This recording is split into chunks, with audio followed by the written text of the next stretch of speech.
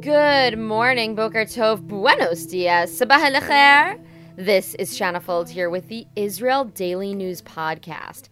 I'm here to give you the headlines so you can get caught up quickly. You're listening, so you're already on top of your game. Survive and thrive, people. Knowledge is the best weapon. Today is Monday, November 9th, 2020, and America has a new elected president. Congratulations to Joe Biden, Kamala Harris, and their administration. Now, let's get to the news. Over the weekend, Joe Biden was elected as the next president of the United States of America, making him the 46th to take that position in office. His vice president, Kamala Harris, is the current U.S. Senator for California, and before that worked as a district attorney in San Francisco. She's making history as the first woman to ever serve as a vice president and the first mixed race person to do so. Harris is half Indian and half African American. Biden was the vice president to former President Barack Obama for 8 years, and before that served as a U.S. Senator for Delaware. Because the U.S. is Israel's biggest ally, this election has been closely watched by Israelis and Jews everywhere. Israel receives billions of dollars a year in military aid from the U.S., one of its only allies in the Middle East, that being Israel. Now, of course, with the normalization deals rolling out from the United Arab Emirates, the Kingdom of Bahrain, and Sudan, the U.S. and Israel have some new allies in the region. This week, we'll have some special reports about what Israelis think of the outcome of this election. I've been getting a lot of questions from my listeners, my fans, my followers, and people who read the newsletter. They are asking me, what do you think? What do the people of Israel think? Well, I am pulling all of that together, so just sit tight. As you know, last week I reported from Washington, D.C. as the polls were closing on Tuesday night. You can listen back to those episodes from the Israel Daily News podcast, and if you go onto the Jerusalem Post Facebook page, you'll find some videos that I did there. I was covering protests, I was on the White House lawn, I was everywhere. Also over the weekend, a great leader, scholar, writer, and rabbi passed away. Rabbi Jonathan Sacks, the former chief rabbi of Britain, died at 72 years old from cancer. Rabbi Sacks had the amazing ability to bring Torah into everyday life. I myself read his works each weekend with my partner. We read his books, and he has this amazing ability to bring history, contemporary literature, old literature, all different types of media, and make it relevant in Judaism. In Sacks' book called Lessons in Leadership, the rabbi takes one story from each week's Torah reading and highlights a lesson you could learn about being a leader. He uses the biblical figures as examples. Tomorrow, we'll be having a special guest discuss his legacy and his contribution to Israel and the Jewish world. There is a new tourist destination in the Middle East.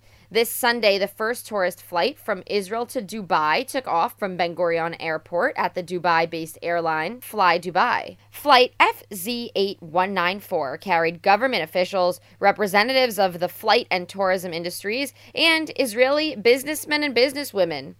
175 passengers were aboard that plane. The tour was organized by Emirati businessman Jacob Saba and the Israeli Gaia Tours Company. It cost about $2,000, which includes a 4-night stay at the Hyatt Hotel, which will provide a kosher breakfast for the first time ever. Fly Dubai also announced that starting November 26th, there will be 14 flights per week made available to tourists between the UAE and Israel. And trust me, I have been seeing a lot of people talking about this. We're talking about regular people. People are coming up in my news feed on Facebook and Instagram talking about going to Dubai. As you can imagine, Israelis are dying to get out of the country after being shuttered in, and many people are discussing taking a flight to the UAE. The outgoing coronavirus czar Roni Gamzu toured the Arab town of Kafir Kara this weekend and said he would be very happy if the legal framework allowed him to obligate people to get tested for coronavirus. However, tests and medical treatment cannot legally be forced. Right now, infection numbers in the Arab community are higher than the rest of the population. The current positivity rate in Israel's Arab community is at 6%, while in the larger population it stands at 2%. Gamzu also commented on the trend of people in the Palestinian territories participating in weddings and said they'll consider closing the crossings if there is no resolution. On Friday, ministers approved local lockdown measures on 2 northern communities, declaring the Druze town of Bukata in the Golan Heights and an ultra-Orthodox Jewish part of Hazor Haglilit restricted zones. According to the health ministry, these areas have some of the highest cases per capita in Israel. Entry and exit to both communities will be severely restricted, with all residents being permitted to leave their homes only for essential needs like buying food or medicine.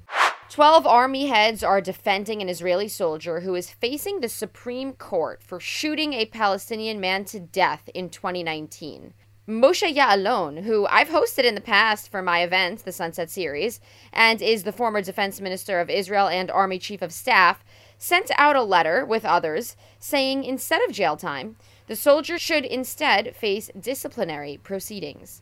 Ahmad Manasra was 23 when he was killed at a security checkpoint in the West Bank. He had been trying to help 38-year-old Alaa Ra'aida, who had been shot by the same officer while he got out of his car after another car had swerved into him and then fled the scene. Ra'aida's wife and kids were in the vehicle. According to the indictment, Ra'aida had been flailing his arms after he got out of the car, looking ahead at the car that had just trotted off. The soldier thought he was throwing rocks, made a verbal warning, shot into the air, and then shot him and injured him. Manasra ran over to help him with 3 of his friends. The friends took Ra'aida to the hospital, where Manasra allegedly then stayed back in order to comfort the wife and children. The same soldier shot him when he got out of the car and then shot him again when he tried to run away. A Jewish human rights lawyer petitioned the court on behalf of Palestinians, challenging the original indictment and asking why it didn't include the wounding of Ra'aida, the father who was shot and wounded. He wasn't mentioned in the indictment. Ya'alon's letter says this case should be dealt with at the military commands level, so long as the soldier's actions were in good faith. Ya'alon in 2016 condemned an Israeli soldier for killing a Palestinian man. In that case, Ya'alon said the soldier had not conducted himself properly and could not be defended. Yesterday, Tel Aviv University, TAU, announced plans to launch its very own nano-satellite into orbit. It'll be the first satellite built solely by the university and is designed as a research tool that will conduct numerous experiments in orbit. Dr. Ofer Amrani, head of the university's mini satellite lab, said TAU SAT-1, or Satellite 1, is the first nanosatellite designed, built, and tested in an Israeli university. And the entire process, from conception through design, software development, and testing, was done at TAU. The satellite is roughly the size of a shoebox, and its main goal is to measure cosmic radiation in space. Now, what the hey is cosmic radiation? Well, I looked it up and found that a cosmic ray is a high-energy, charged particle that originates from the sun or is found outside of the solar system that moves through space at nearly the speed of light. Now, I'm not sure why that is important or what that does or what they need it to do, but that is your answer. Okay, now back to the story. The satellite is currently undergoing pre-flight testing in Japan before NASA plans to launch in early 2021. After its launch, it is expected to be in orbit for several months before its trajectory fades because of atmospheric drag and its lack of an engine. It will then eventually burn up in the atmosphere and return to Earth as dust. Now, Dr. Meir Ariel, the director of TAU's Nano Satellite Center, says this. He says, "We know that there are high-energy particles moving through space that originate from cosmic radiation. Our scientific task is to monitor this radiation and to measure the flux of these particles and their products. Well, that is very exciting. Anything that can move us forward in the tech department is a win for Israel. Now, going from the future to the past, we have it all in Israel. Some ancient pottery and jugs have been found in Jerusalem, as an excavation to insert an elevator near the Western Wall is underway. But it's not the jug that is so stellar. The Israel Antiquities Authority excavation director, David Gelman, found 4 shiny gold coins which fell out of one of those jugs. Gelman said it was the first time in his career as an archaeologist to discover gold, and that it was tremendously exciting. The coins are from more than 1,000 years ago, from the early Islamic period. At the time, the 4 coins would have been equal to 4 months' salary for the common laborer. Once the elevator project is complete, the public will be allowed to view many of the archaeological finds. All right, well, that's it for today's news. Today is Monday, November 9th, 2020. Tel Aviv has a low of 18 degrees Celsius and a high of 26 degrees. That's 64 degrees Fahrenheit for the low, going up to 79 degrees for the high. Don't forget to subscribe to the Israel Daily News podcast on Spotify or Apple Podcasts or wherever you're hearing it from. I am everywhere. Before we go, I want to give a shout out to one of the most iconic broadcasters in American history, Alex Trebek, who died yesterday on November 8th. Trebek hosted the hit game show Jeopardy for 37 years. He influenced so many lives. One quote he said that I think is fitting for the Israel Daily News podcast listeners is that there's a certain comfort that comes from knowing a fact. And that, my friends, is why I say knowledge is the best weapon. I'll send you off today with a song called Don't Lose It All by Shifra Jacobs and Dove. Thanks to the Tel Aviv music support group Hounds of Love for providing this song for me. They hooked me up with a lot of great music. Shifra lives in Israel and produced the song completely via Zoom during the pandemic with her cousin Dove, who lives in Amsterdam. She says she's indie pop, while he's electronic dance. The two have found a way to blend their styles. I'm bringing this song to you because my 18-year-old sister, who is in college, said that she heard this song on the Israel Daily News podcast and plugged it into her Spotify and has been listening to it ever since. So if she loves it and the young people like it, then we gotta play it. Have a great and productive day and a great week. Happy Monday, everyone. Lift me up again. Turn the world on its head. Drip down through the lens. See where we begin and where we end. I don't wanna have to choose.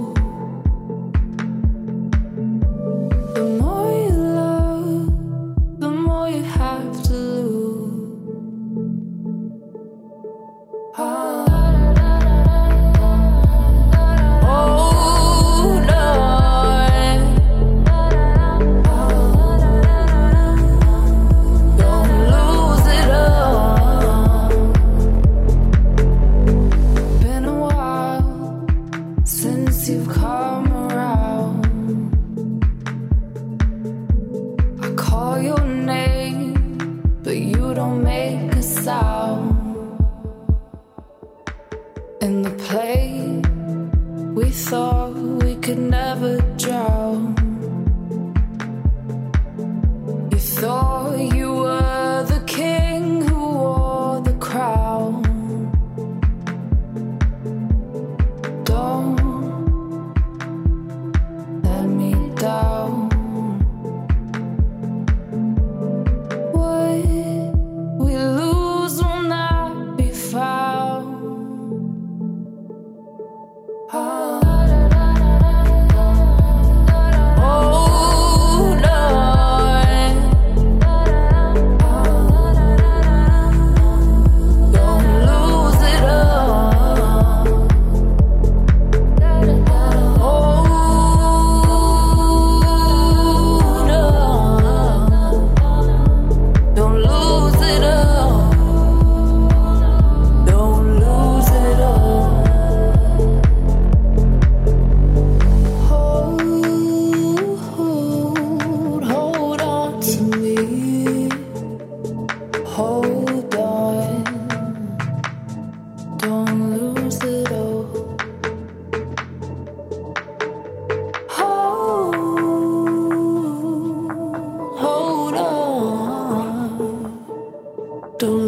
lose it all. Don't lose it all.